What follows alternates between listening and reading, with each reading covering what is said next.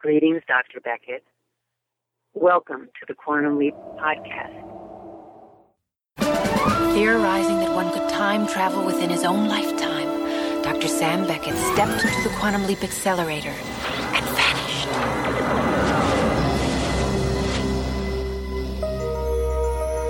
He awoke to find himself trapped in the past, facing mirror images that were not his own, and driven by an unknown force to change history for the better. His only guide on this journey is Al, an observer from his own time, who appears in the form of a hologram that only Sam can see and hear.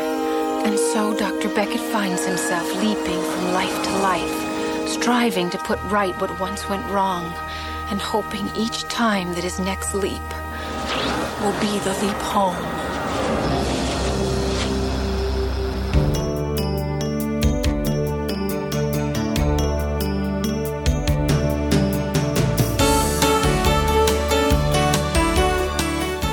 You are listening to the Quantum Leap podcast. Well, wherever Sam has leaped, he's still himself. Because no one's in the waiting room. Yeah, and we're going to start a nanosecond search in the morning. But that'll take months. By then, he will have leaped again. What month? It didn't take you months to find him. I must have had luck. Admiral Television, he had nothing to do with it. The two of you are so close, it makes me envious. You'll find him. I don't know. Makes you so sure. I guess that's... Hello, everyone, and welcome to this very special episode of the Quantum Leap podcast. I'm Christopher DeFilippis. I'm Allison Pregler. And I'm Hayden .99999 recurring, which is exactly equal to Hayden McQueenie. I don't understand that reference, but I'm ever baffled and amused by you. What the hell does that mean? It's a recurring decimal number, which has a fractional exact form. You math nerd. I was going to say thanks for clearing that up. Anyway, hey everyone, welcome to the Quantum Leap podcast, and we are very proud to be coming at you presenting this special episode all about the mirror image. What would we call it? Lost footage? Ending footage? Anyway, it's that bombshell footage that surfaced online recently, and not only are we going to talk about that footage, but we are here to welcome a very special guest, an individual whose fandom kind of indirectly led to that footage seeing the light of day. His name is Roger. Welcome to the podcast, Roger. Thank you. So I understand you don't want us to use your last name, and we will respect that. So everybody, don't bother trying to figure it out. It's just Roger, right? That's correct. People who know me know who I am. Okay. Let's just get this out of the way. First things first. Are you the mysterious person, the mysterious leaper in 1958 who posted that footage on Reddit? That's not you, right? No, that's not me. So if you're not the person who uploaded it, then how exactly do you fit in with everything? Well, the person who uploaded it took a video that I distributed to a select group of people of basically the lost scene. So we've got a rogue poster. Aha.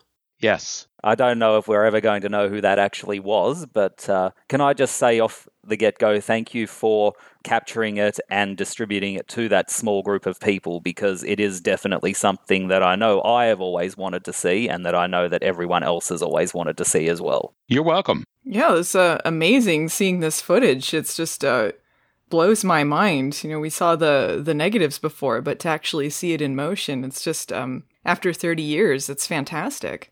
And I'd like to, I mean, do you think there's anybody out there that's listening to this that sort of doesn't know the history of this? I'd like to just recap briefly our history with this footage, because Allison, I think if it weren't for you, I don't know if any of this ever would have seen the light of day in the way that it has. This is basically how Allison and I met. It was because she had discovered negatives of this scene. And Allison, can you sort of recap and tell the story of that? We did a whole special about that, and that's the first time you and I ever got on mic together. Yeah, the long story short version of it, I bought some negatives off of eBay, and it turns out some of the negatives were from this ending that had previously only been seen in script form. And so I did a video about this and put them on the internet, and I was already doing some editing for you guys, but that was the first time I got on the mic, was when we did that interview with Susan Dial asking about the ending. And everything just sort of kept rolling from there. Quantum Leap bringing people together. Yeah. To me, it's amazing how much we keep on covering on this podcast. And after that, I mean, after we dove into it as a team, Allison, Matt, and I, oh, by the way, Matt's our co-host. And because of time differences, he could not be here tonight. He wanted to. But when I say tonight, I say it's tonight for me. I think it's tonight for Allison. I think it's early afternoon for Roger, and it's sometime noon tomorrow for Hayden. So that's how wacky the time differences are on this. So I'm just glad that we're able to get together at all. So Matt, you'll be missed.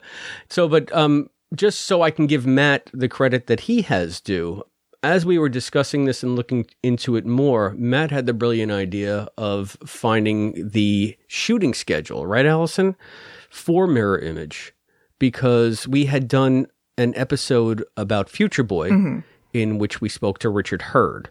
And Richard Hurd also appeared in Mirror Image, and Matt had the brilliant idea, since he was in contact with Richard, to buy the triangle hat, the famous Milstein you're selling the Captain triangle Galaxy. hat. I am so jealous. He got there a split second before I did. I'll have to see what else Richard has. Now, is that the triangle hat or is that the pyramid hat? Ooh. Oh, do we have another mathematician over here? I'm so impressed. Because as I recall, it was a pyramid hat, not a triangle hat. It was a pyramid, yes. Thank you, Roger. You're a better fan than I. So Richard also had the shooting schedule, and he sent Matt that shooting schedule, and there was an 8th day blocked out that had the space bar scene in it. So we were not only convinced by Allison's detective work that the lost ending with Alan Beth was shot, but Matt seemed to be fairly convinced that they were at least prepping for the space station stuff. We haven't asked Richard about that, or if we did, do you recall, Allison? Maybe Richard didn't remember. I don't know where we left off with that. Do you? Oh, we did. Well, Matt asked Richard Hurd about it, and he didn't remember anything, so. I'm in touch with John D'Aquino, so at some point I might have to ask him if he has any memory of it, because he was one of the miners as well. Right. Yeah. Right. Yeah. He was one of them too, and he's been on the show. Yeah, we really have to beat the bushes. But, I mean, getting back on track with this show, it was basically all of that, and we thought that we had come to basically a dead end, and then enter this footage and enter Roger. So, Roger, if you want, can you just tell us a little bit about your Quantum Leap fandom? Well, my fandom with Quantum Leap goes back to that first Easter Sunday when Genesis was broadcast on NBC. I have a VHS copy of that. And it all started for me basically on that Sunday night. And, I enjoyed the first season and I was ready for the second. And something happened between the second and the third season. Amongst my other fandoms, I'm interested in the original Star Trek, and I got interested in Star Trek The Next Generation. And I was attending a convention, an early creation convention, if memory serves, in Los Angeles out by the airport. And we ended up going to a party, and that party was at the home of somebody. And at the time, they were sitting there in an online chat room in the very early days of America Online. And at the time, America Online was a Macintosh or Apple-only service. It did not have a PC client. So, you couldn't access it from anything other than an Apple computer or a Macintosh computer. And this was a text-only chat, and I was just fascinated by it. I recall the chat room name was the Best Little Chat House, and it was people from all across the country who were using their dial-up connections to AOL to chat back and forth. And shortly thereafter, I went out and I had an Apple IIe, and I connected to AOL. And in the entertainment community, there was an area for television viewers. And I started asking questions about Quantum Leap. And sure enough, other people came on and were answering questions or asking questions. And this led to the establishment of an online chat, which we called the Imaging Chamber. And it took place on Saturday nights at 6 p.m. Pacific or 9 p.m. Eastern, if you prefer. And it was a small group of people to start with, but eventually grew into quite a large group of people from all around the country and all around the world eventually. Maybe we should bring that back. Well, as time passed, we began to find that, of course, social media was somewhat in its infancy. There was America Online, there was Genie, there was CompuServe. A lot of these various online communities were starting to establish themselves.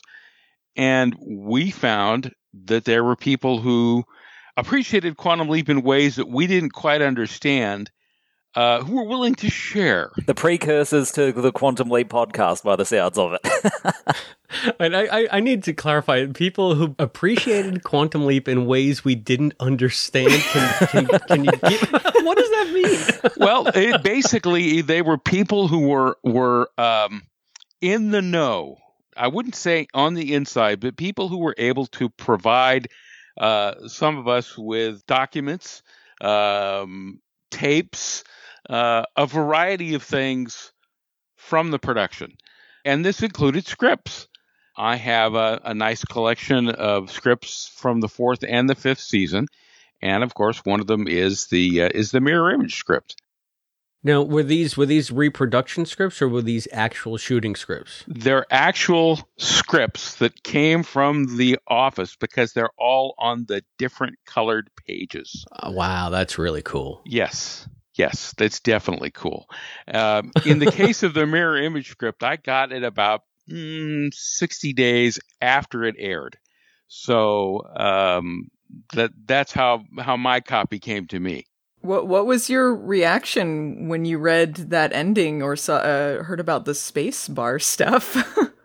Well, it was a lot of us. We were, again, one of the things that we had an extended chat session about was the whole ending because, the title card about Sam Beckett never leaved home was like, wait a minute, you just can't leave us hanging like this. This is wrong. Spoiler alert, by the way. Yeah. Over the years, I've always wondered who really made that decision. Was it the network? Was it Don? Who was the person who was responsible for ending that episode the way it did?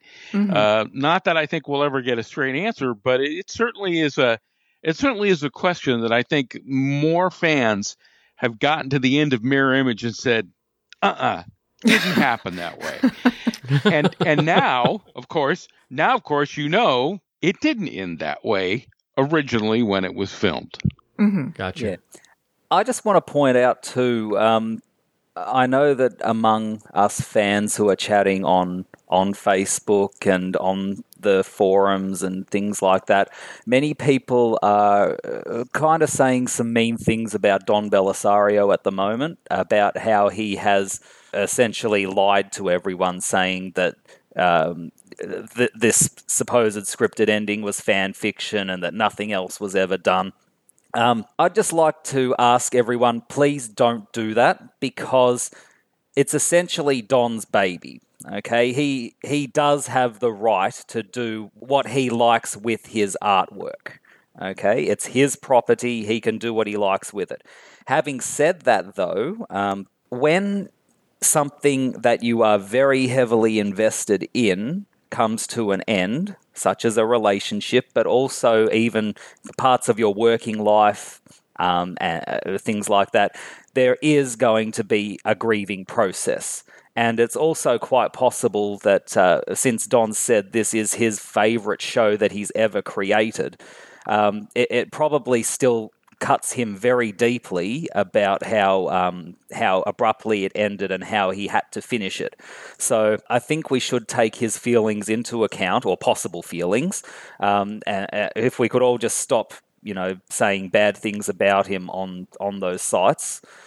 Because we all love the fact that we have this amazing show that we are all still talking about, and we also do want him on our side too. So, sure, I don't understand people getting angry about it. I find it a very fascinating mystery that I don't know if we'll really have the answer to. But I mean, it just seems kind of pointless being mad at him for saying it didn't exist. I mean, whatever the reasons are, like, it's not worth getting angry over.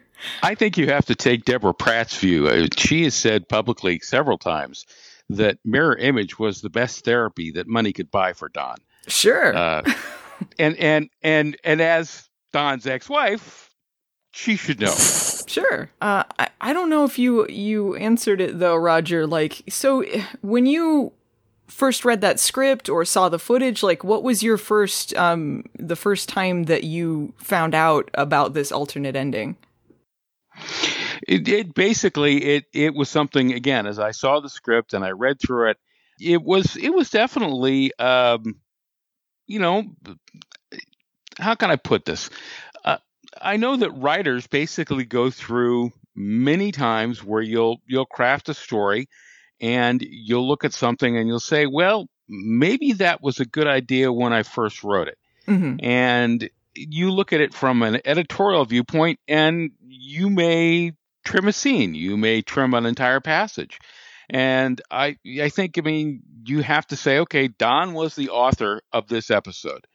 And as the author and the director, obviously, he's responsible for how the episode was cut together. And I think if you look at it from his perspective, maybe he saw that the scene didn't work in the way he originally envisioned it.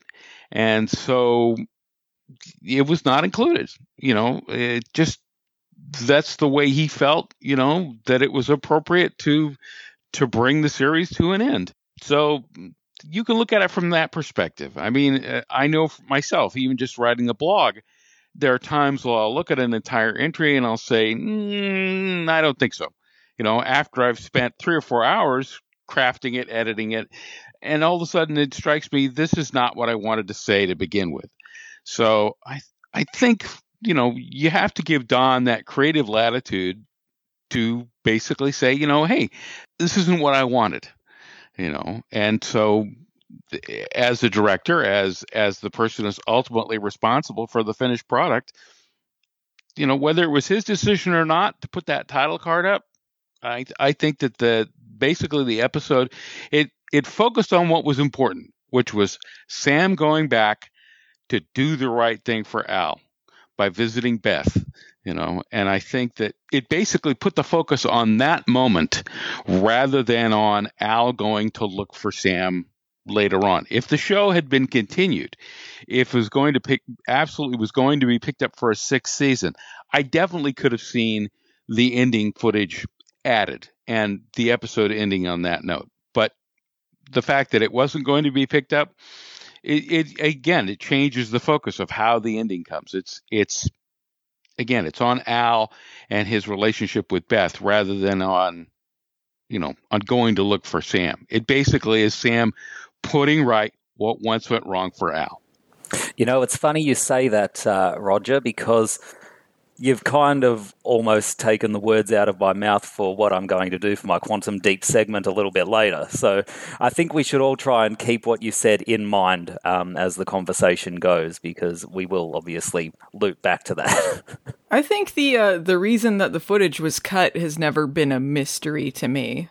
I think it was the right thing to do without being a 6th season, because it's a cliffhanger. It's a cliffhanger. Al's going to leap after Sam. And I think if you found out that the show was canceled and you were in Donald Bellisario's shoes or whoever made that decision in the end, that is the best way to end it, is to just say Sam helped people forever. Because if you just left it at a cliffhanger, it would be, I don't know. I don't know if that would be that satisfying either. Yeah, I do think they probably could have worded it a lot better than just Sam Beckett never returned home. they could have spelled his name right, perhaps.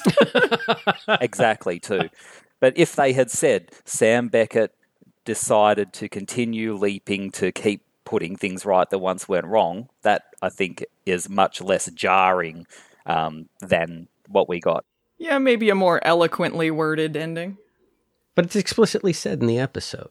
You will do this only as long as you want. You can leap home anytime you want. Sam Beckett never left home. He never wanted to stop. And who's to say that at some point in the future of Quantum Leap, there could not have been a television movie that basically brought the show full circle? Because one of the things that we know from the trilogy by Deborah Pratt was that Sammy Joe was working on the project and was working on a way to bring Sam home. And that certainly could have led into, a later story. I've seen some great fan fiction that actually where that does take place. And speaking of that too, it's another reason that I think this alternate ending has been kept secret for so long is probably because had there ever been another movie or a continuation of the series later on, they've got a scene there to start it off with. That's true. Sure, I think maybe that is part of the reason they could have been keeping it such a secret, because they wanted to use it. But I mean, I think like at this point, you couldn't, but... Yeah, and the other thing too is I think it's very poignant too that Dean Stockwell has said before that the character of Al Calavici is his favourite role that he's ever done, and he considers himself to be most like Al than any other character he's played. I think it's very poignant that the very last footage that we will probably ever see of Dean Stockwell in his life is of Al. The last new footage, anyway. Yeah. Well, he's retired from acting now and just living out his days in New Zealand. Apparently he's recovered from his strokes, but he doesn't really have very many memories of his working life. So, I doubt very much so that we will ever see anything new with Dean Stockwell in it. So I just think it's very poignant that we actually do have this footage available now, and it is of his favourite character.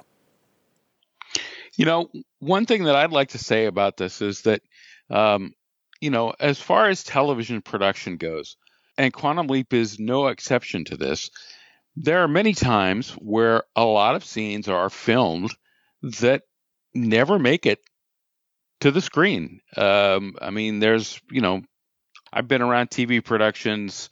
I've been fortunate enough to be on the set during a variety of scenes that being filmed for shows. And they may be in the dailies, but it's just decided, that footage doesn't move the story along or it's not necessary. Star Trek The Next Generation was famous for shooting, the 65, 70 minutes of footage that in an episode, entire scenes were just excised because they weren't necessary or there wasn't simply time for them. So the fact that this was an unaired scene, it isn't a surprise. There are so many times when in a television production, that's exactly what happens.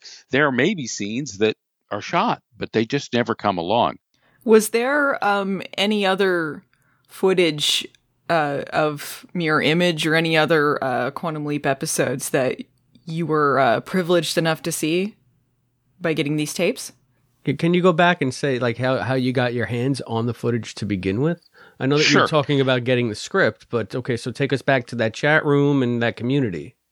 Well, there were a lot of people in that community and some people who I consider good friends that I've had relationships with, especially some of the staff that later became the television viewers community at America Online.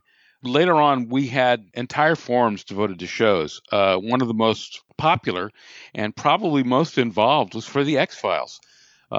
We had folks literally from the production. We had Chris Carter feeding information from episodes of the X-Files to the team that was leading the X-Files forum on America Online. Things that didn't quite go too well with certain people at the Fox network. But nonetheless, what Chris and the staff there were attempting to do was they were attempting to use social media to improve viewership of their show. And you got to give them credit because that's exactly what they did. In the case of Quantum Leap, what happened was, again, after the show had finished airing, some of these things started being shared with me. Specifically, I got to see dailies from episodes. The only one that I actually received an additional copy of was from Mirror Image.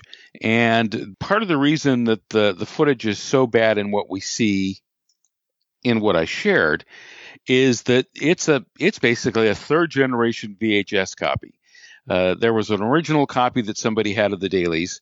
And then they went to a second generation and a third generation, which is what I have. That's the copy that I was given. So at that point, that's how it came along to me. Was the sound like that when you got your copy? No, the sound on the tape itself is actually in much better shape. Part of the reason the sound is so bad is because I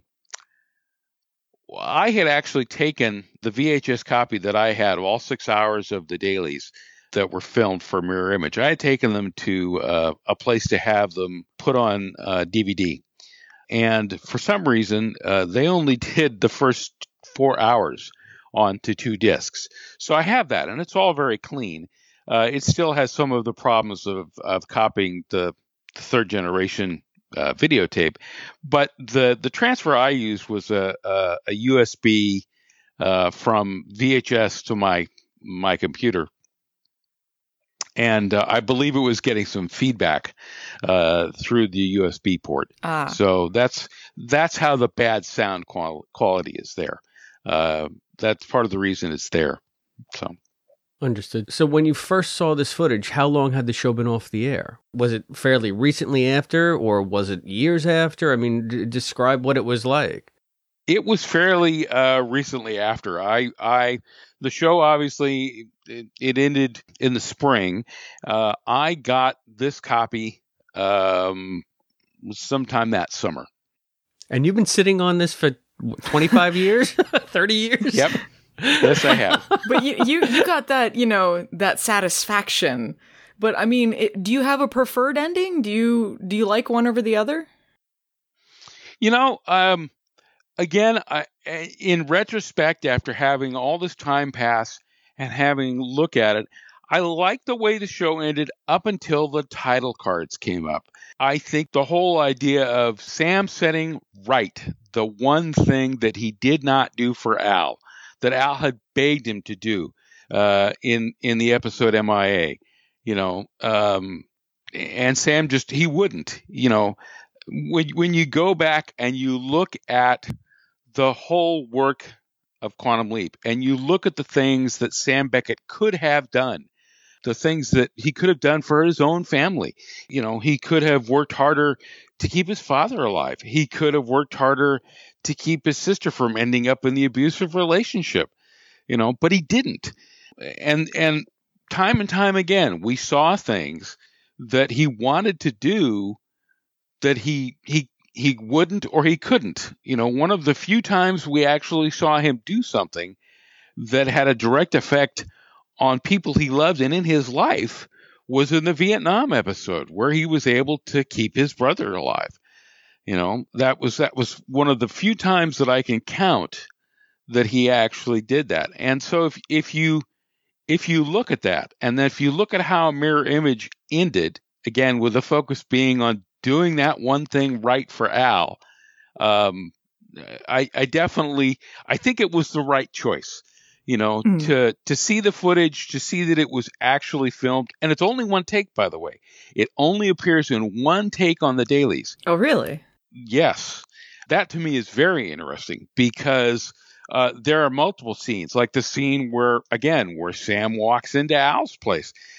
That scene was shot probably 8 or 9 different takes of that opening scene alone. Far out. Yeah. So the fact that there's only one take of this particular scene, it's a tribute to Dean, that it was done so perfect that, the director felt didn't need another one. But that's interesting to me, though, because, generally, you're going to want more than one take just for safety. So now, yeah, that's interesting that they only did one take of that. I think it's important to recognize there's only one take on the dailies. They may have rehearsed it multiple times. That's a question for Mr. Whitmore. What was his reason for only wanting one take? As the director, he would be able to answer that. The other possibility, too, is that this was around the time where they thought they may be getting cancelled, but they had hope that it might not be. So maybe they filmed one take as a just in case, or maybe they filmed it but then found out that it actually is going to be cancelled and realised there's no reason to keep filming. There's a lot of different possibilities going on. Right. There's two other things which are on these dailies which are of interest. The first one is a set of promos that were done. The title card at the end, where we see Sam and Al standing outside of Al's place, comes from those promos, with the two of them standing in front of Al's place talking about, the upcoming episode. Awesome. Huh. And I think there are 3, possibly 4 different takes. The other one, this episode actually was filmed not long after the second Quantum Leap convention that was held at Universal City, a creation event. But it was basically the 2 conventions that were put on were organized by the Quantum Leap production team. And they offered, through a charity auction that was held during the convention, they offered the opportunity for a walk-on role. And the walk-on role, actually, it was a woman who was the successful bidder. She appears as the mirror image of the miner when Sam looks in the mirror, and there's Ziggy standing next to him, and she's the mirror image of Ziggy. Oh, that's so cool. It was a woman? I thought it was a guy. Nope, it's a woman. That shows you how well the makeup and costume. Yeah. I think that was actually Gushy, by the way, not Ziggy. Ziggy was Richard Hurd. You're right. You are correct. That is Gushy. Yes. Well, that's really... Yeah, I never knew that. You want to know the funny thing is, now that turns everything around too, but I guess dressing that woman as a man so convincingly fits in with the fact that both Gushies were men. But wouldn't it have been even more of a mind bleep if when Sam looked in the mirror, he saw a woman standing there? So which is the reality? Were they just trying to be weird, maybe? Right? Just having a woman as an old man? Well, let me ask you a question, Roger. You're saying you had a third generation, which is a copy of a copy.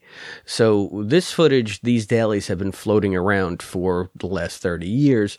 Why do you think it has taken so long for a bombshell scene like this to surface? Do you think that people just forgot about it, or was the fan community that tight? Any insight into that? Well, there were 2 things. The first one was that whoever actually made this copy of the dailies onto VHS and distributed it to friends, because I know that this is not the only copy. I know that there are other people who have shared their copies. My copy actually was used at a fan convention in Burbank and was shown to the audience at that time. I'm not familiar with what year it was, but nonetheless, I know that there are other copies out there. I think that in a lot of cases, you had the respect for the people who were in television production who had passed this along to fans. Because one of the things about television production is that it's generally a very tight-knit professional group. And if word gets out that you're somebody who can't be trusted, especially with something like this, you would find yourself not employed. And I think that there was a lot of respect for the people who had done this. And from that reason, they wanted to maintain their anonymity. It's funny that you do say there are other copies around and that it was shown at a convention and things along those lines, because funnily enough, when this did surface by the Redditor, Leaper 1953, I think it was, and we showed it on the podcast Facebook page, so many people were actually commenting saying, "Oh, I've seen this before many, many years ago." And I'm just like, "Oh, well, thanks for letting us know." I think, the rumor had been around for a while, but I'd only ever heard about the script. But then again, I'm fairly new to the Quantum Leap fandom, and there's so many people like Roger that have been around since the beginning, and I guess, they were able to see all these really cool things. And I find, like, the culture of old conventions or passing around tapes or old message boards or things like that. Just very fascinating, like how it used to be. Right. And I think that I can speak to a similar experience because at one of the only, I think either two or three, I think 3 Quantum Leap conventions that I've ever been to here on the East Coast, I do remember seeing some dailies on bootleg VHS. It had to be 3rd generation at least. It was so bad, but of Sam looking over his shoulder as Magnum. And, there was even one take where he had the mustache on. Oh, really? I don't remember seeing that. And people talking about, I fully expected to be able to find that online because I know I saw it, and it's a myth. It's a mystery because... No, it's on Al's Place. Is it? You can see it now if you want. Well, I didn't. How could I not find it then? And I may have a recollection that it actually was shown as part of the video at one of the first two Quantum Leap conventions there in Universal City. They were there at the Sheraton Universal, and I seem to recall that we actually were shown that video of Sam in the Magnum PI shirt. Right. And yes, there basically was with the mustache and without the mustache. Were you thrilled to see Scott Bakula as Magnum PI? Yeah, actually, I thought that would have been fun. And it's one of the things that I had always looked forward to. Don Bellisario has created such a rich world that you could have tied it up all very neatly with Magnum, with the fact that Tom Beckett had been a SEAL, and the fact that Magnum and his group had been SEALs in Vietnam. There is no reason to believe that they could not have crossed paths at some point. I think in the pilot, they do confirm it is a shared universe. I believe Sam says that his sister is married to one of the characters from Magnum PI, Tom Bonnick or something? Jim Bonnick. Jim Bonnick, yes. Jim Bonnick, a Navy captain, I believe it was. Yeah, living in Pearl Harbor. So all of it comes together, Yeah, I don't know if I could accept Sam leaping into Magnum, to be honest. I think it gets a little bit too meta for me, considering in, I think it was Another Mother, it's actually shown that Magnum PI is a television show. So they would have to come up with some all of it exists in the Tommy Westphall universe anyway. So really, That's right. all television shows connect. We're all in Tommy's snow globe, all right? Yeah, I think we would have to kind of make it clear that these are events that have happened in the past, and then someone's gone and made a TV show on those events. So there's too much. I think there's too much explanation that needs to go on to be able to make that work. So. And I think that, to be honest about it, that my understanding of the pitch had been that Tom Selleck was not going to appear in the episode. It was going to be all of the supporting characters were going to be there with Sam and with Al, And it's funny because many of them later became, they appeared in other episodes of Quantum Leap. But we would have seen, we would have seen Rick, we would have seen TC, we would have seen, Higgins. We would have seen all those characters interacting, and it would have been great fun from my perspective. I don't know the reasons as to why the episode never came off, but I know that it was pitched, and it was very much a possibility. That's so fun. I think like the animated episode, the Magnum PI one, is one that I don't know if it would have been the best, but I would have loved to see it. I think it's fascinating, the what ifs or almost stories that they did. Right. I mean, the baby pitch, the cat pitch, the dog pitch, considering what we ended up with in the 5th season, the high concept, there were so many of those episodes that easily could have been other shows that would have been just as interesting. I mean, some of them are okay. I just have some things that I look at and go, okay, the leap between the states, we wanted to go play Civil War, so we went and played Civil War, and I get the whole thing about the Lee Harvey Oswald. I thought that was an excellent episode. Don basically wanted to have his version of setting things straight, because he had actually met Oswald. So, he had a different perspective on the whole thing than Oliver Stone did, and Don, he was able to express that. So he met Lee Harvey Oswald. He knows the story better. Right. I think Chris would want to get off that topic because he don't like Lee Harvey Oswald's episode at all. Well, we did a bonus. Well, just to put Hayden's remarks in context, I was on a show called 11/22/63, an event podcast, where I spent over a year talking about the Kennedy assassination. And the first bonus episode we ever did with that show was a crossover with the Quantum Leap podcast about Lee Harvey Oswald. So longtime listeners to the podcast undoubtedly heard that.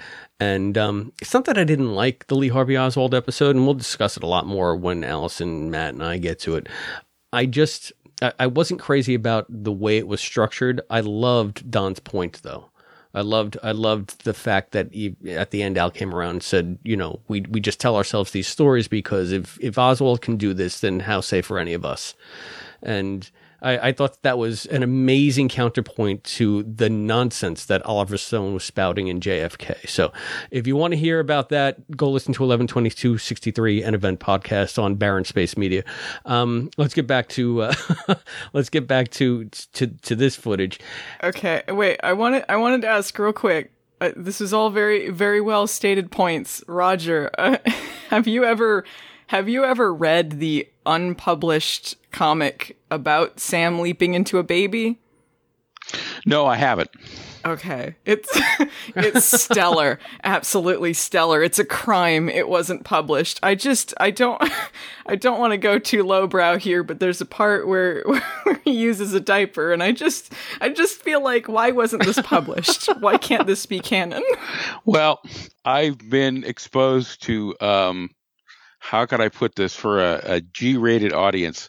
I've been exposed to many works of Quantum Leap fan fiction. Some of them are beyond belief. Most notably, what is called slash fiction. Mm-hmm. And I don't think we need to go any further than that. If somebody really wants to go look up a reference to it online, they can do that all on their own. But the whole idea of interacting with a hologram in an erotic fashion, it boggles the mind. And fandom finds a way. They find many ways around that. Yes. One of the things that we used to have the ability to do on America Online was that you could go in and you could take a sound file and rename it to whatever you had recorded. You could rename that file to the particular sound file.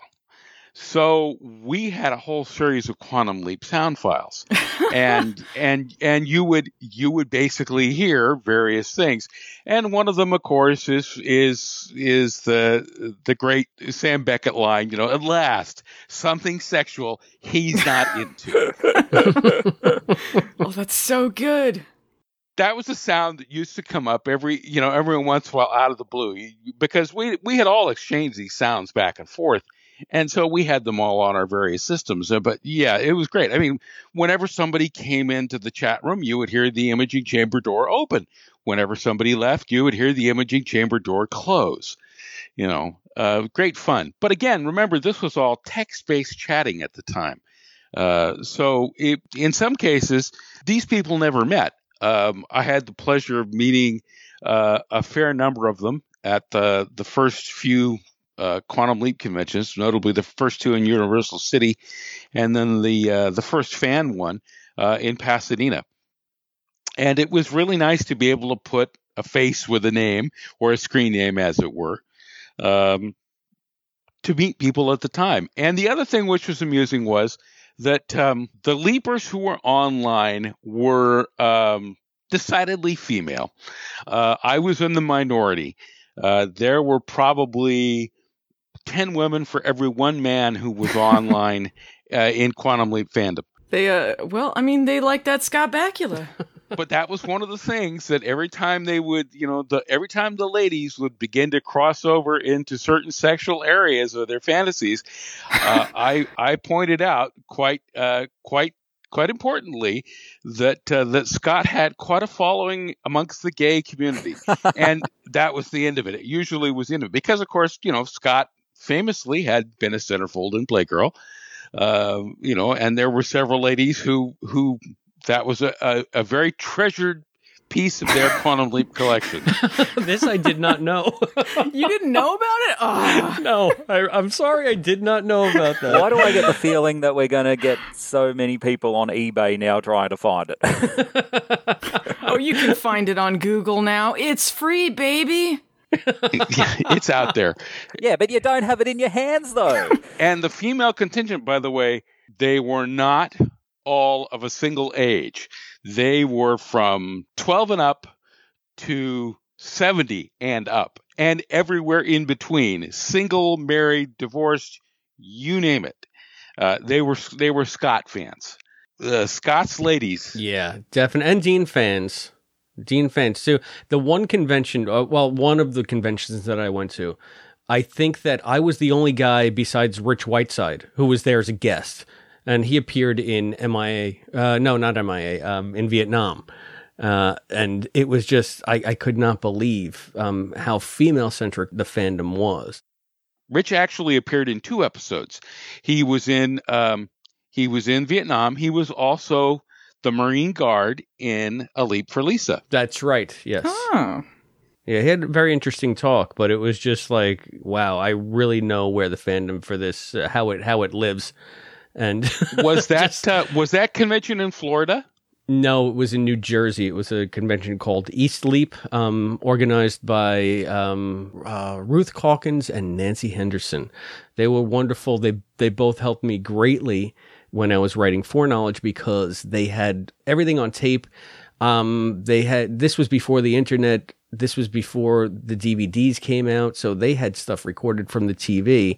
And if I had a question about like a scene or whatever, there were times when one of them would play it over the phone for me. So, I mean, that's how deep the fandom went, though. I mean, they organized a convention in Jersey for Quantum Leap fans, and it was predominantly female-centered fandom. Yes, and I have to be honest and say that many of them, especially the fan conventions, there was a very large female contingent of attendees. I remember at the one in Pasadena, my wife came along and she actually went off to visit San Diego during the convention. She came back during the room party, and I'm the only man in the room. My hotel room probably had 30 women and her. It was a moment that basically solidified how my wife trusted me in my marriage. So let me get back on track a little bit vis-a-vis the footage. So a select group of fans did know about it. They managed to keep it under wraps. Is there anything else that you're keeping under wraps? I know you mentioned the promo from which the mirror image still was drawn. Any other goodness that we might have to look forward to, or can you not talk about it?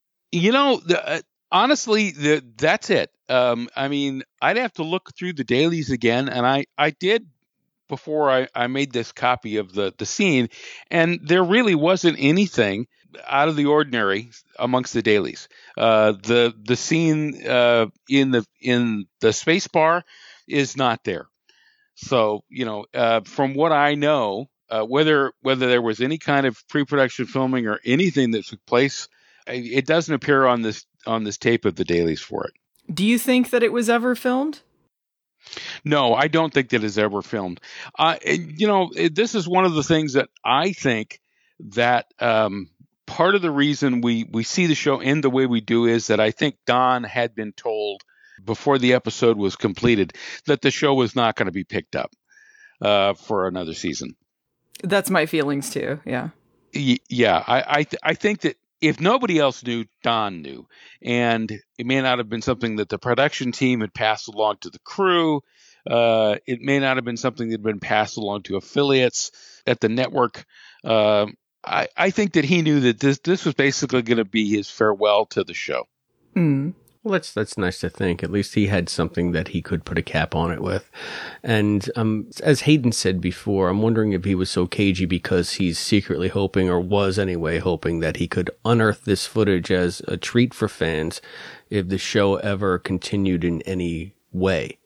You had a starting off point.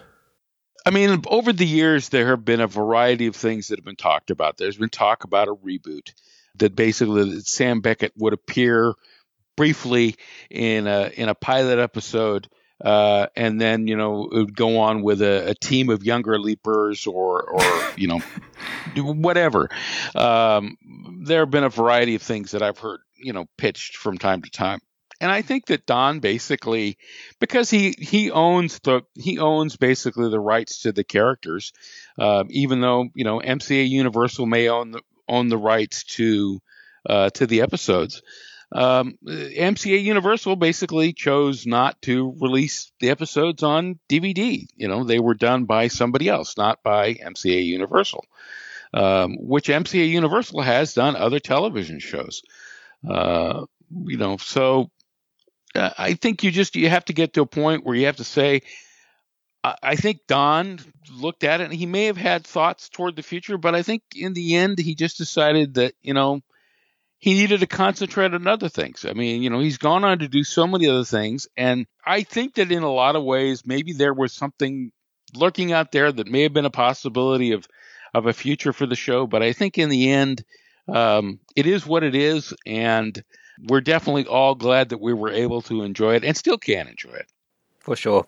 I think we should all just smile for the fact that it happened instead of crying for the fact that it ended. Yes. Sure.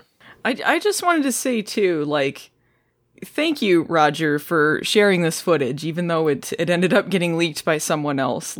I really appreciate you getting this out into the world to other fans and being able to see some of the cool stuff that you were able to come across over the years. I mean, it's just really fantastic. Yeah, it's been kind of interesting over the years since. The one that was interesting was there was a convention in Florida. That's part of the reason I asked about this. That Deborah Pratt was appearing as a guest at this particular convention, and I was able to donate a copy of the episodes of the trilogy scripts for them to auction, and she signed them when they were auctioned off. I always felt that the trilogy probably was, in my mind, some of the best work that Quantum Leap ever did. And I think that you give a lot of that to Deborah, that, as writing various episodes and producing, she had done a great job. I think she probably had more of a handle on the character and how it interacted with the people around it, of Sam and of Al, and again, how that ended up. But, again, Mirror Image was Don's baby, whereas the trilogy was hers. And I think that when you look at Mirror Image as a whole, you understand that, Don, I think, wanted to give everybody who'd participated in the show and had the memorable moments a chance to shine again.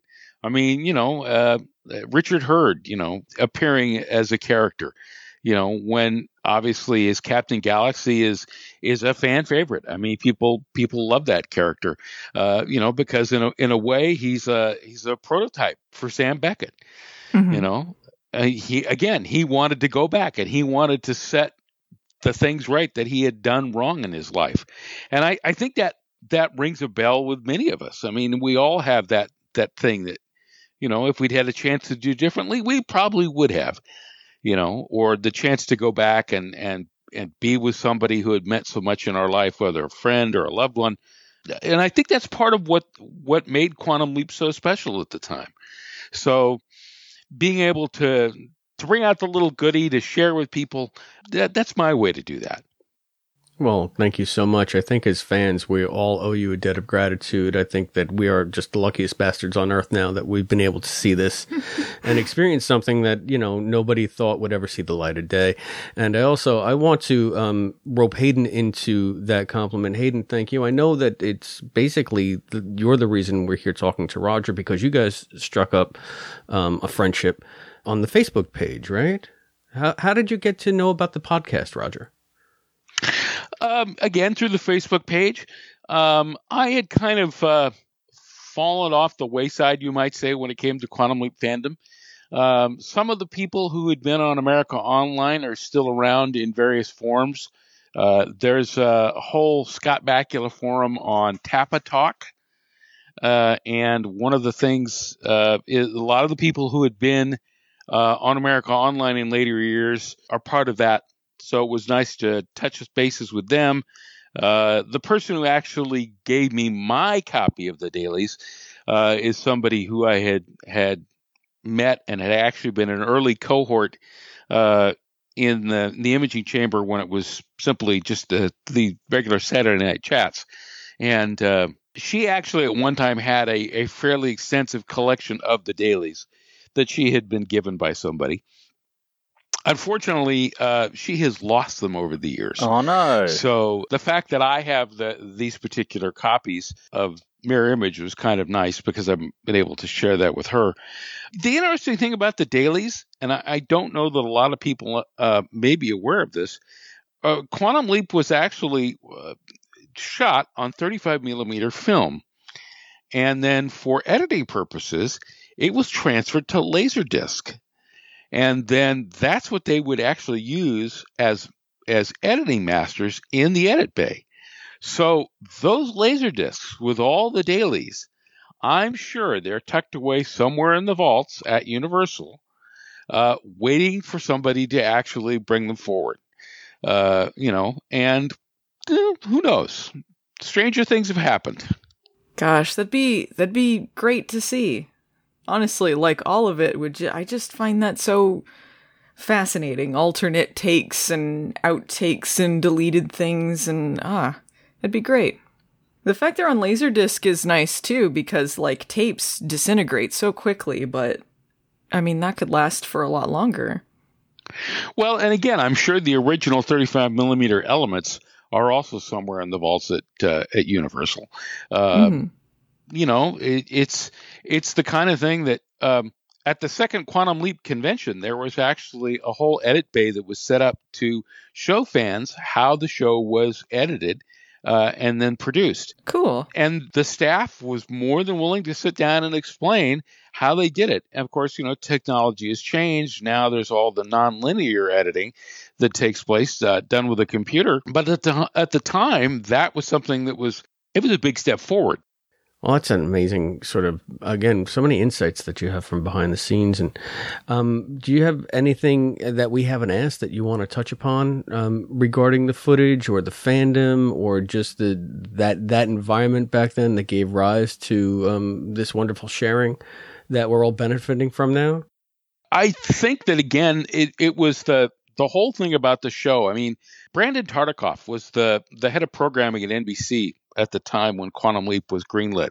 And I remember that one of the things that he talked about, because Don was pitching the show, and I believe he said to Don, how would you pitch this show to my grandmother? And when you think about it, that saga cell that is at the beginning of every episode is really the pitch. It's the whole idea of, what Quantum Leap is all about. And even if you had never seen an episode, you could sit down and you could watch that opening and you could understand what Quantum Leap was all about. And so from a fan perspective, if you were new to it, even today, if you've never seen an episode, if you watch just one episode, doesn't matter which one, you understand what it's all about right off the bat. You get it and you're able to walk right in and sit down and without too much introduction, you can understand what Sam is doing. Well, that's very well said, Roger. And I think that's a large part of the reason why the fandom endures and why we're finding new fans and why we're all here talking now, in addition to monumental discoveries like the one that you foisted upon us. Thank you so much. So we've been going for about an hour now. So I just want to throw to a quick break. We'll come back on the other side. Roger will still be with us. And Hayden has something in store for us, don't you, Hayden? Oh, yeah. Well, Roger's helped us put right what once went wrong, among other people as well. And so I think we're in quantum deep. All right. So we'll see you on the other side for Quantum Deep. Messed it up. You got to keep it like that now. At least we got some stuff for the blooper reel. The QLP is brought to you by listeners like you. Please go to patreon.com/Quantum Leap Podcast and give as much as you can. For as little as $1 a month, you can be a contributor to the Quantum Leap Podcast. It goes to covering our server cost and helps keep the podcast going. Thank you. Hey everybody, I'm Gabe. I'm Carlo. And we are the co-hosts of A Month of Mondays podcast. We are the monthly wrestling podcast. Carlo, how do you feel about our podcast? I feel like what this is, Gabe, is a wrestling magazine for our fans out there to take a listen at a kind of lighter hard side of pro wrestling with some funny stories, some insights, and just to have some fun with you, man. And you know what? That's what I like. I like podcasts where they can just get a little free range. We all have listened to a podcast that's week to week that tells you the exact up-to-date news of wrestling, but this gives us a chance to talk about a little bit of the deeper dives of pro wrestling. You can find us on Facebook at facebook.com/momwrestlingpod, on Twitter at Mondays Podcast, or at baronspace.com/momwrestlingpod. You can find this podcast anywhere fine podcasts are given away for free because you don't sell podcasts. If you will. This is Donald P. Bellisario, and you are listening to the Quantum Leap Podcast. All right, Hayden. I know you've been waiting patiently. I know. It takes a lot of work for me to be patient. I'll just let you know. Your restraint has been admirable, but now, have at it. Have at it, my friend. Hi, everyone. We're back, and I'm going to let Hayden take the reins, because I think it's time for... What is it time for, Hayden? Quantum Deep.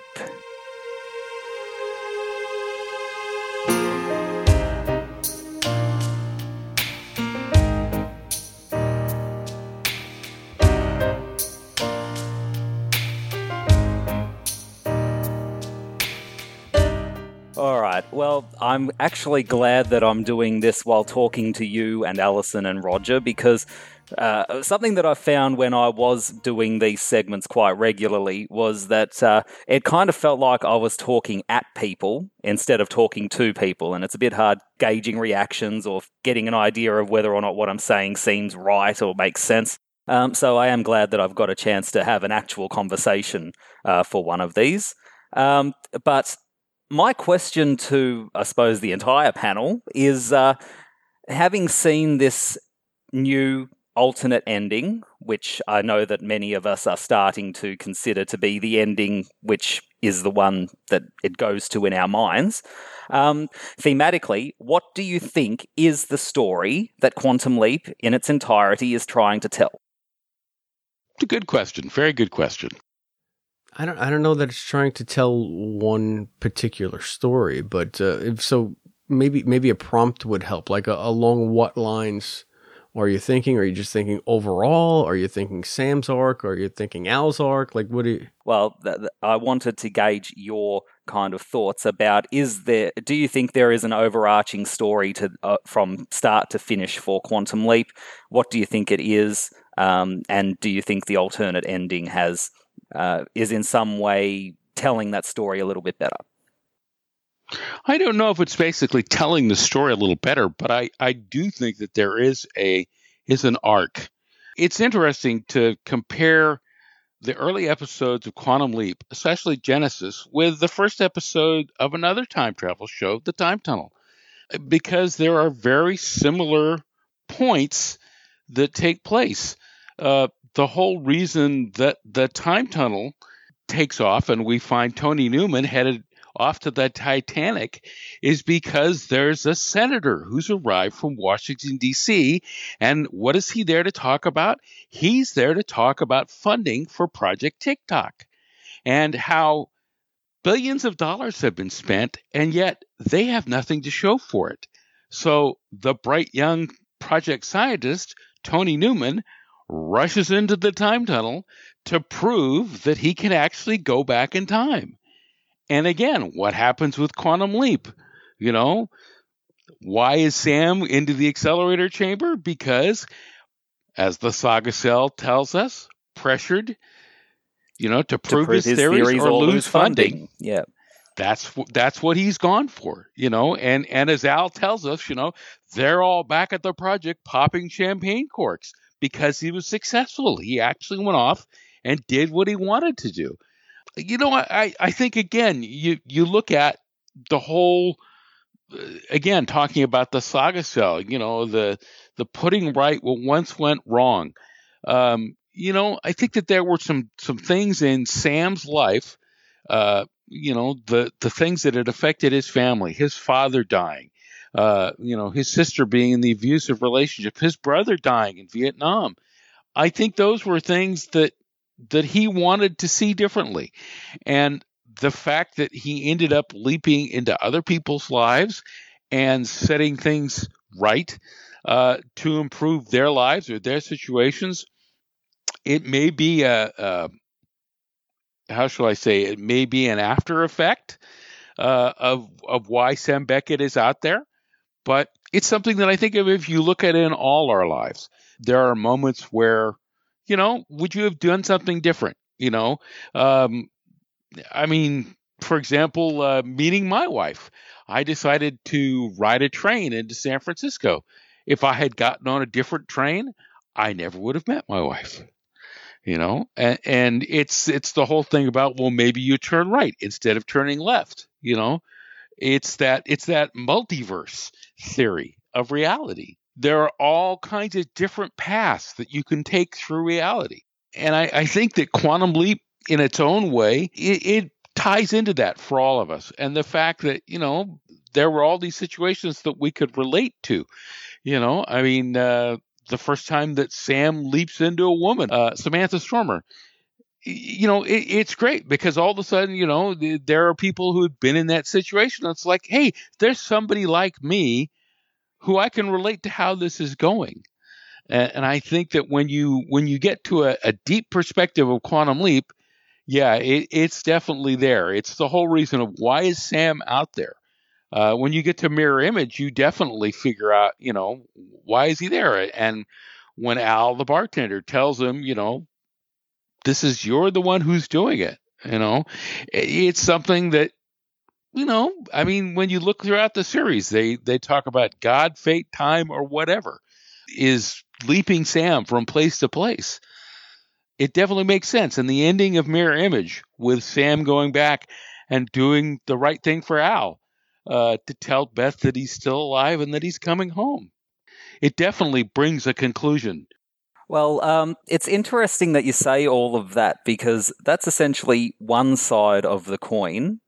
But the side of the coin that I'm looking at, I actually don't believe that Quantum Leap is Sam's story at all. Yes, it's all everything that you said is true, and it has this overarching idea of you always try and do the best thing that you can at any point in time, and there's always different paths that you could take.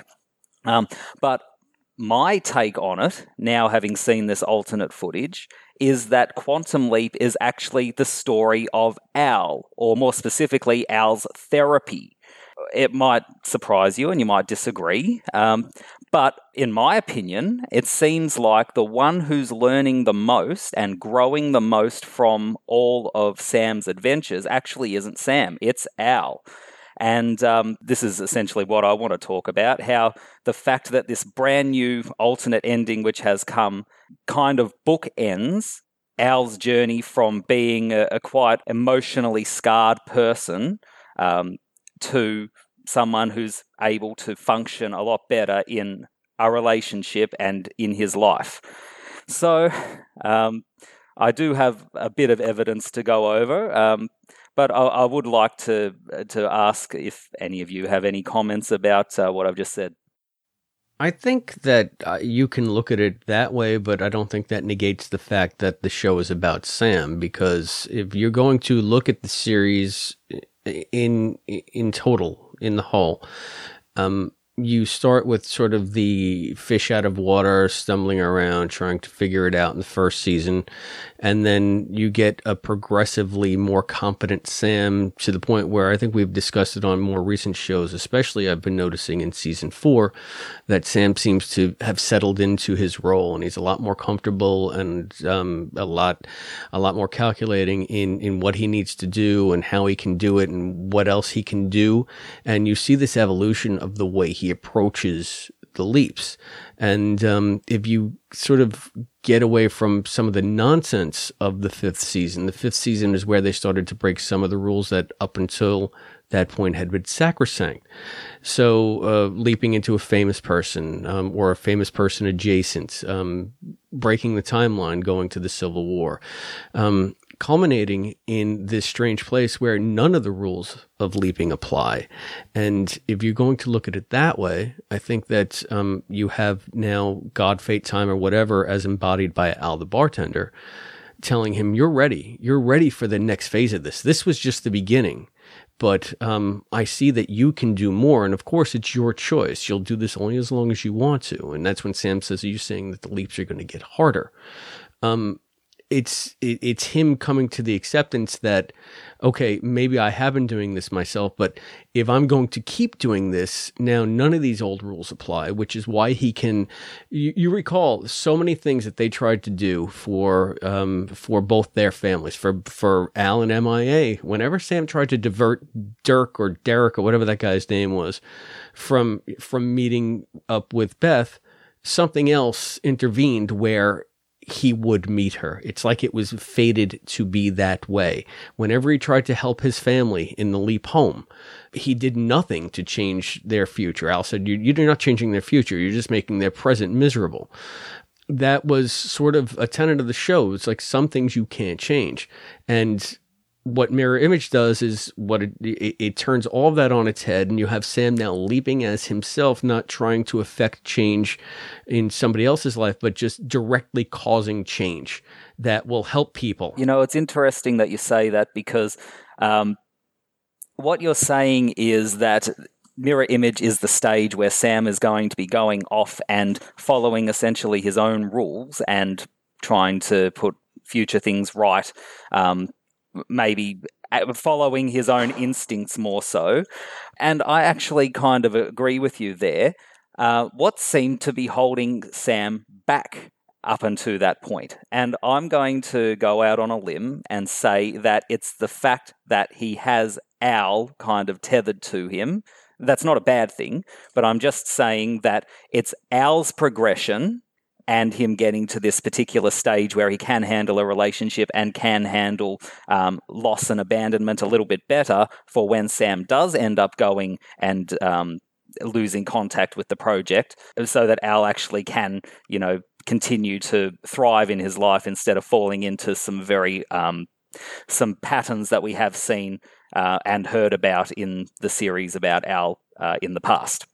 I have to agree, because one of the things that the series mentions, and maybe they're not highlighted in the way that they might have been, is that we do learn a lot about Al's past. I mean, the fact that after coming back as a POW from Vietnam and after having gone through the loss of his relationship with Beth because of her marriage to Dirk, that he had gone on in other things, that he had been an astronaut, that he had met Sam when he was punching out a Coke machine.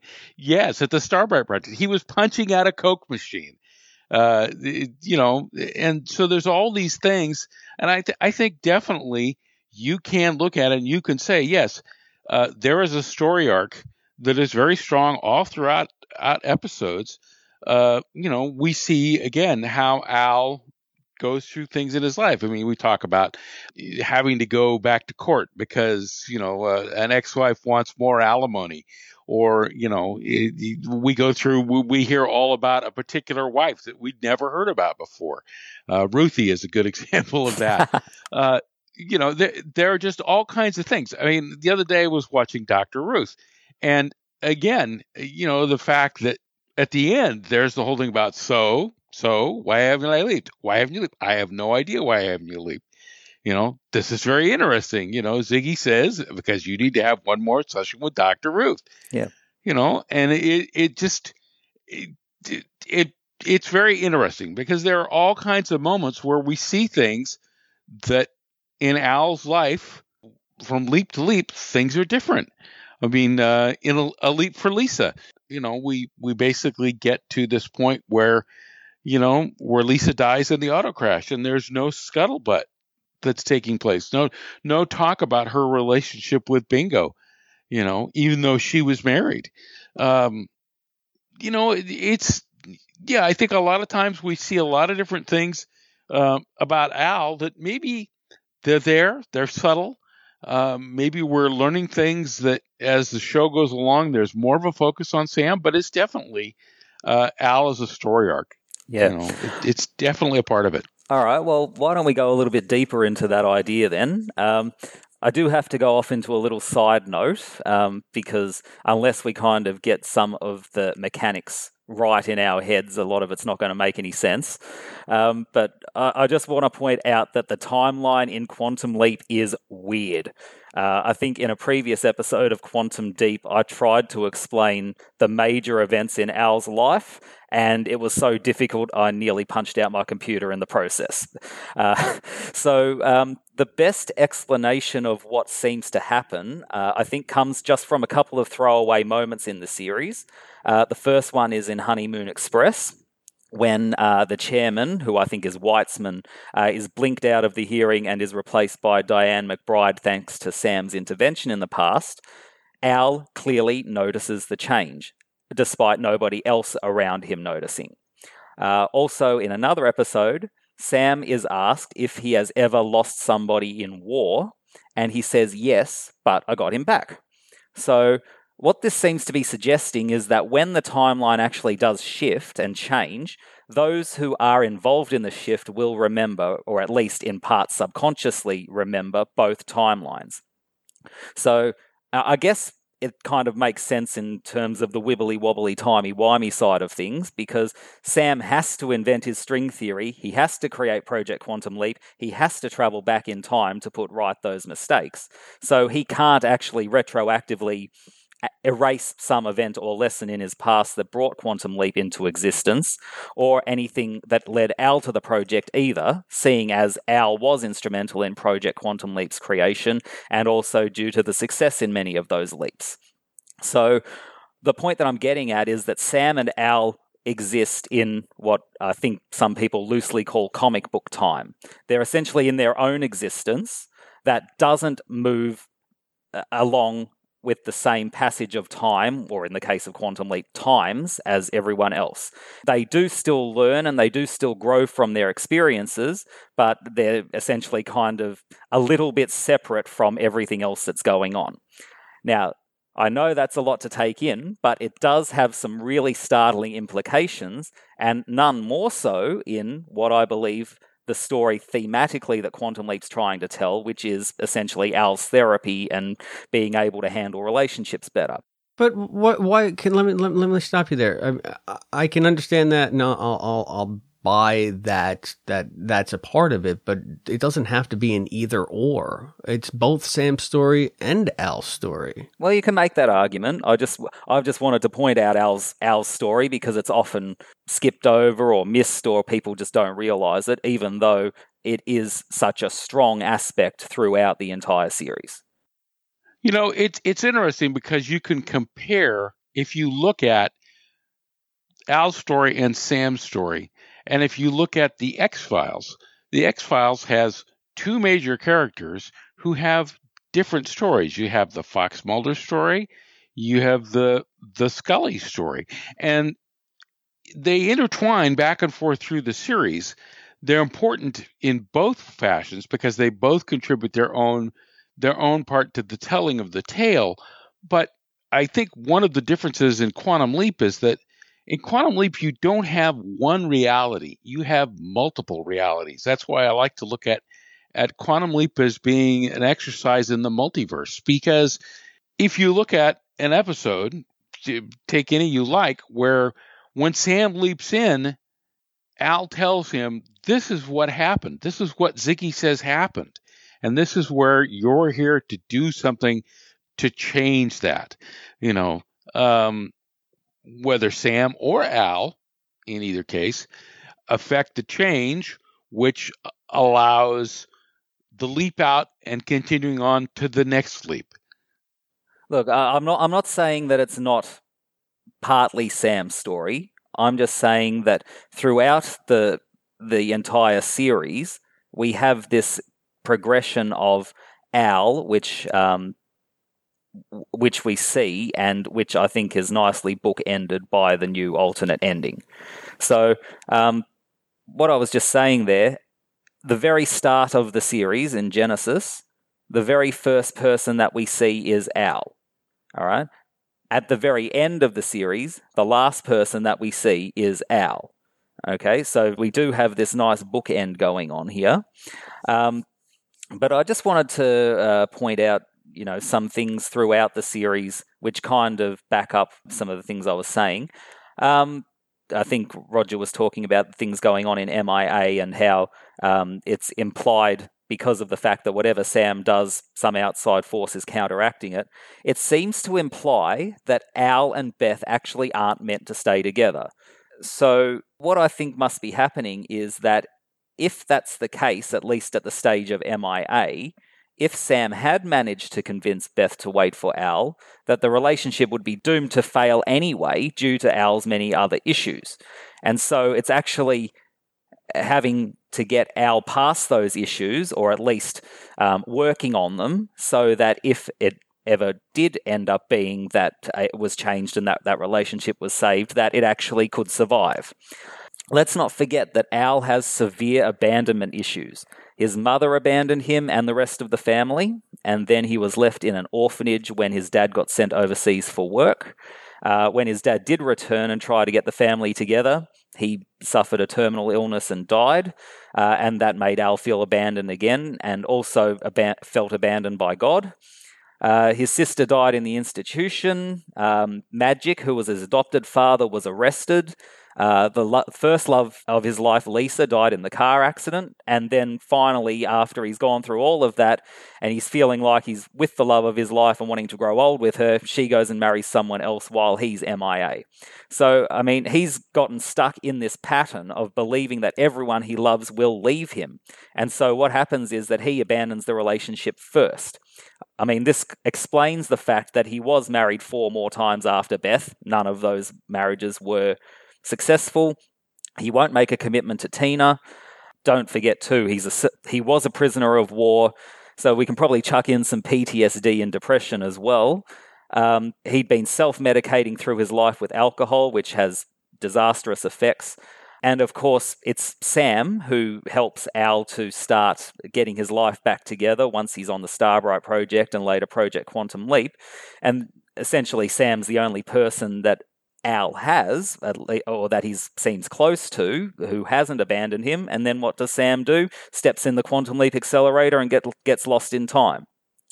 It's actually really interesting that in Genesis, Al is seen hungover and has stories of drinking in those few days. I mean, I know this is retroactive because they hadn't established Al's alcoholic past, but it definitely fits our purposes. He's feeling abandoned because they can't get Sam back, and so he falls back into some really bad behaviors.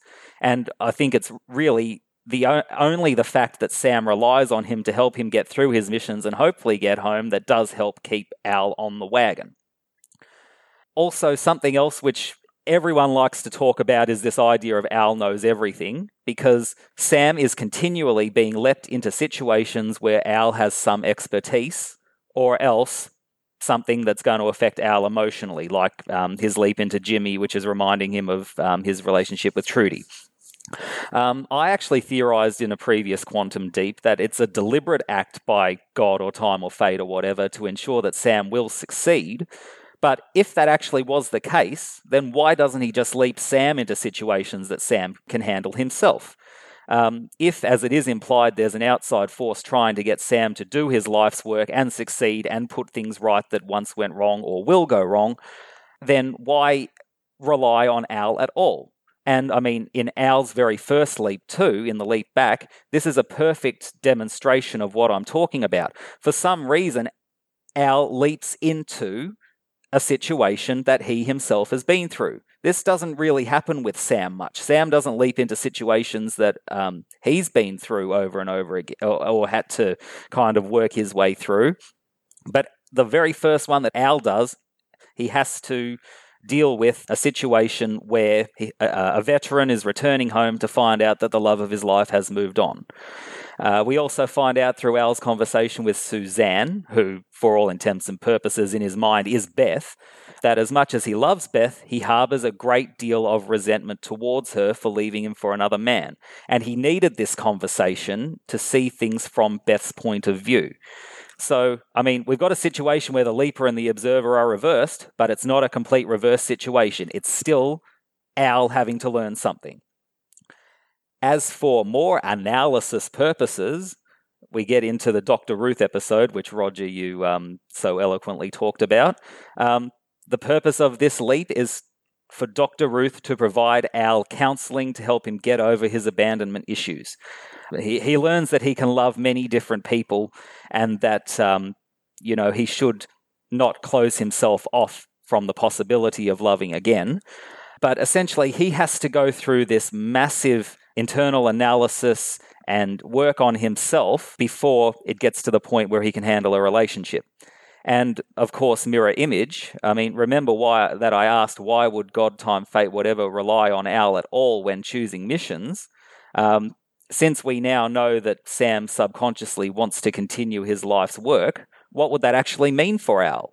It means he's got to once again be abandoned. And from what we saw the first time Sam left Al in Genesis, what happens? He relapses. So Sam and the outside force know that Al has learnt and grown from his experience during the leaping years, though. So this is actually the time where Al is ready to handle his relationship with Beth and to help it survive and to have it survive. So essentially, it seems like Sam is more the medium to help Al sort through all his issues, at least before Sam goes on to continue his life's work.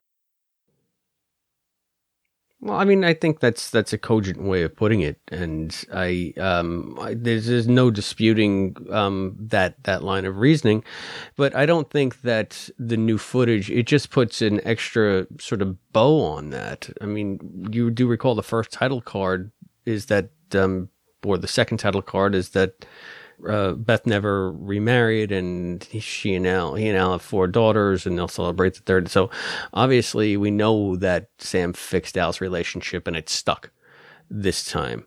And now just finding this alternate ending, this lost footage and being able to see it, seeing them together is only one further aspect of that truth that we've been presented with at the end of the series.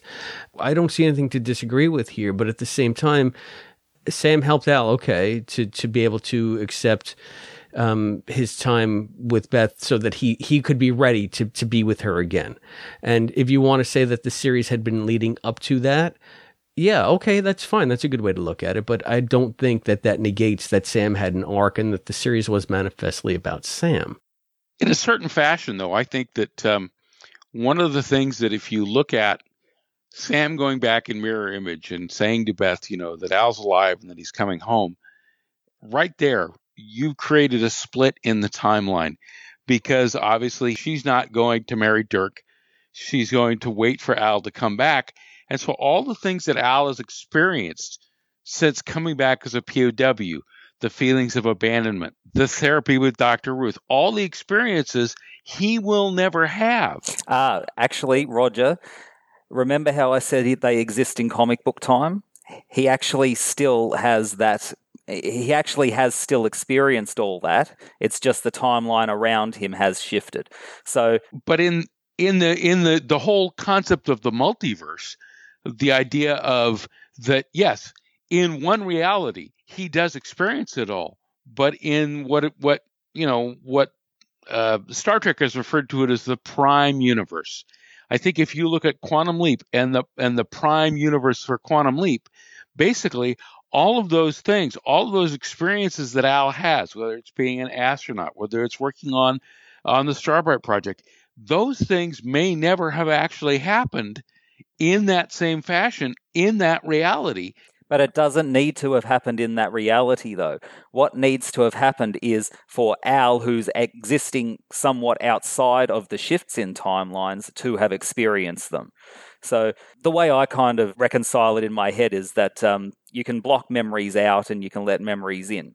As the timeline shifts, all right, in order for the brain to be able to handle the shift in the timeline, it kind of mentally blocks out the stuff that's happened in the previous one, but that doesn't mean that it hasn't happened, and that doesn't mean that subconsciously that he hasn't learnt from them and know the lessons of them, essentially. I'm of the school of thought that he remembers both. Yeah, well, he either remembers both or he remembers enough of both in order to be able to know and have learnt from the stuff that's gone on. I mean, it seems kind of obvious that as a scientist, they would need to keep somewhat of a record of everything that's gone on in Project Quantum Leap. So it kind of seems like it's all there, and Al has to remember it in order to record it. You know, I would actually think that it wouldn't be Al, that there would be a Ziggy that basically is keeping track of everything that's happened, because Ziggy is referred to as the font of all knowledge about when they ask, well, what happened originally? And so Ziggy is going to know what happened and then what would have changed, thanks to Al and Sam. If you want to go Al-centric, you could talk about Killing Time.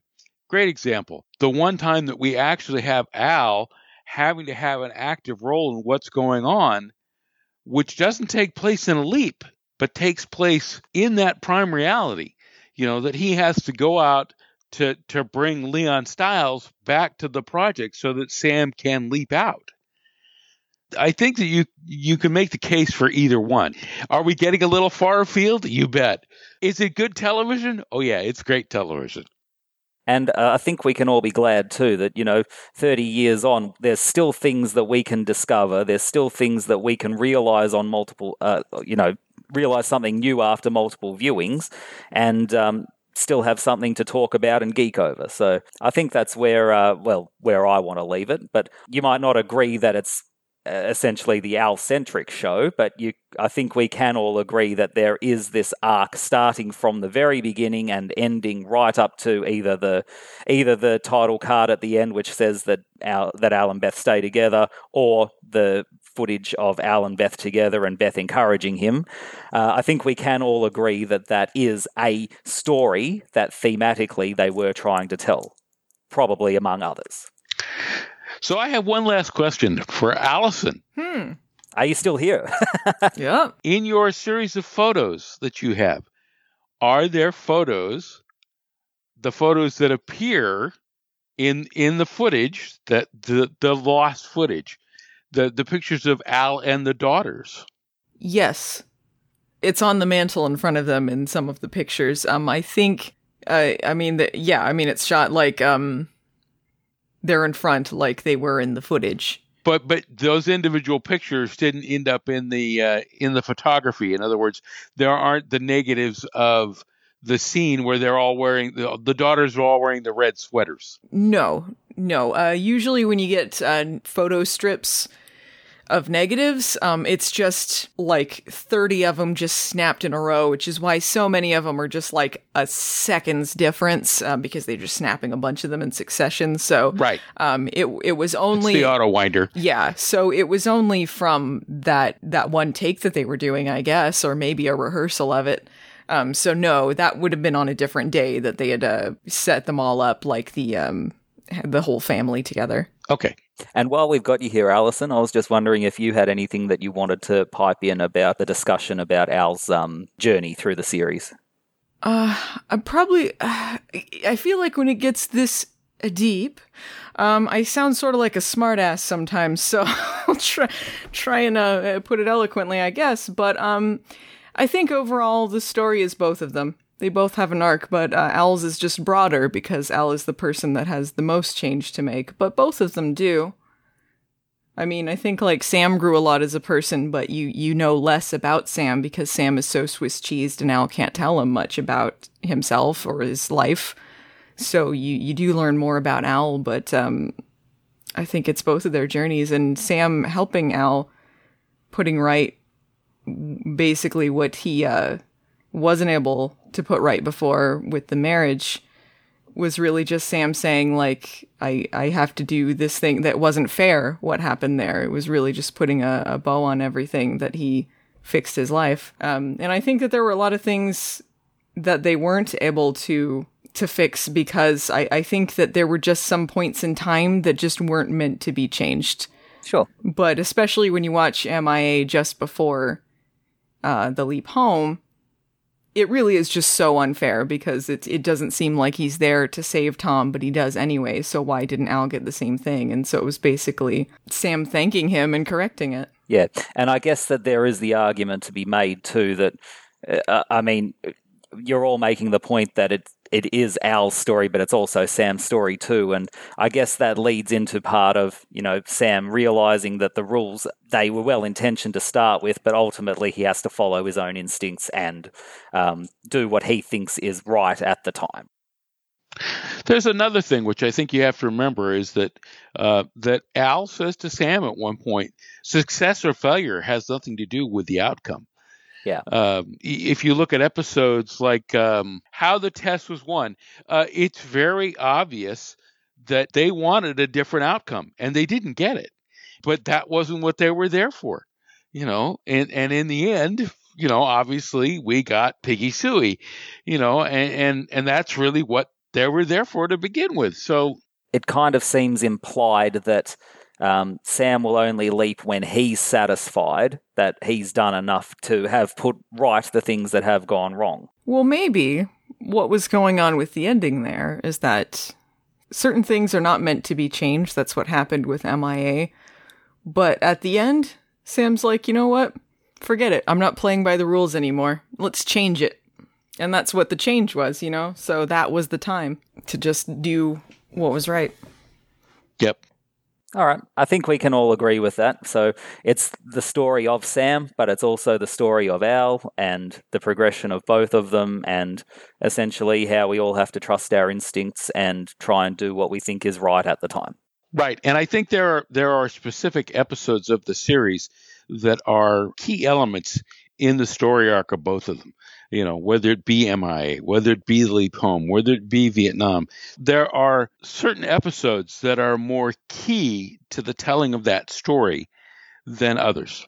All right. I think that pretty much covers everything. So how do we want to end it? Well, we've had quite a discussion here, and one thing I want to do is invite our listeners to chime in. Tell us what you think about Hayden's ideas in Quantum Leap, but also about the find of this miraculous footage. Where were you when you first saw the new ending of Quantum Leap? There are many ways that you can reach out to us. You can call us on the phone at 707-847-6682.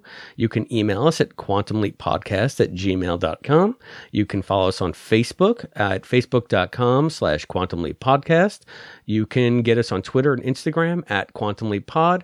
And you can always support us on Patreon at patreon.com/quantumleappodcast and leave us messages there. So just remember, we may use your responses in an upcoming episode of the Quantum Leap podcast. And really, I'd like to hear from some of the broader fan community about their reaction to this footage. Do you think it put a bow? Do you think Hayden has a good point? Do you think it made this series more Al-centric?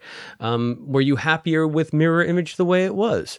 I know that maybe not a popular thing to say, but I think I might be in that minority. Anyway, we want to know what you guys think. So please reach out. Let us know. And also, you know what? Just give Roger some props. Roger, let me hear, clapping.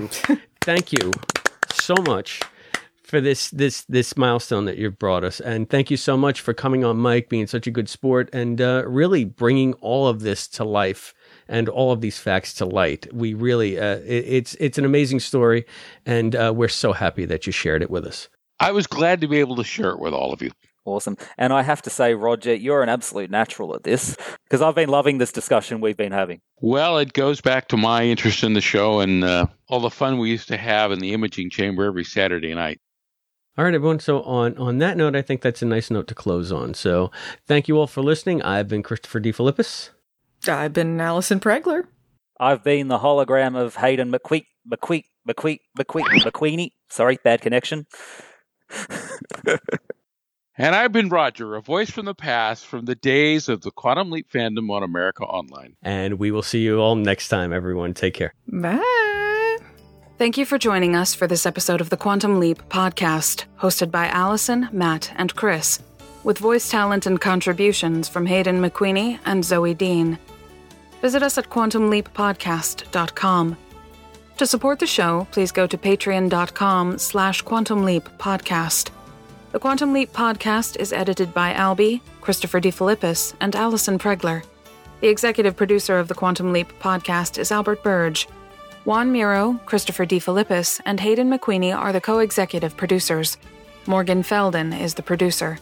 The thoughts expressed on this podcast are those of the individual and do not necessarily represent those of the Quantum Leap podcast, its partners, or affiliates. The Quantum Leap universe and all it contains is the property of Belisarius Productions and Universal Television. The Quantum Leap podcast is not affiliated with Belisarius Productions or Universal Television, and no copyright infringement is intended. Please visit barrenspace.com for this and other amazing content. The Quantum Leap podcast is a Barren Space production.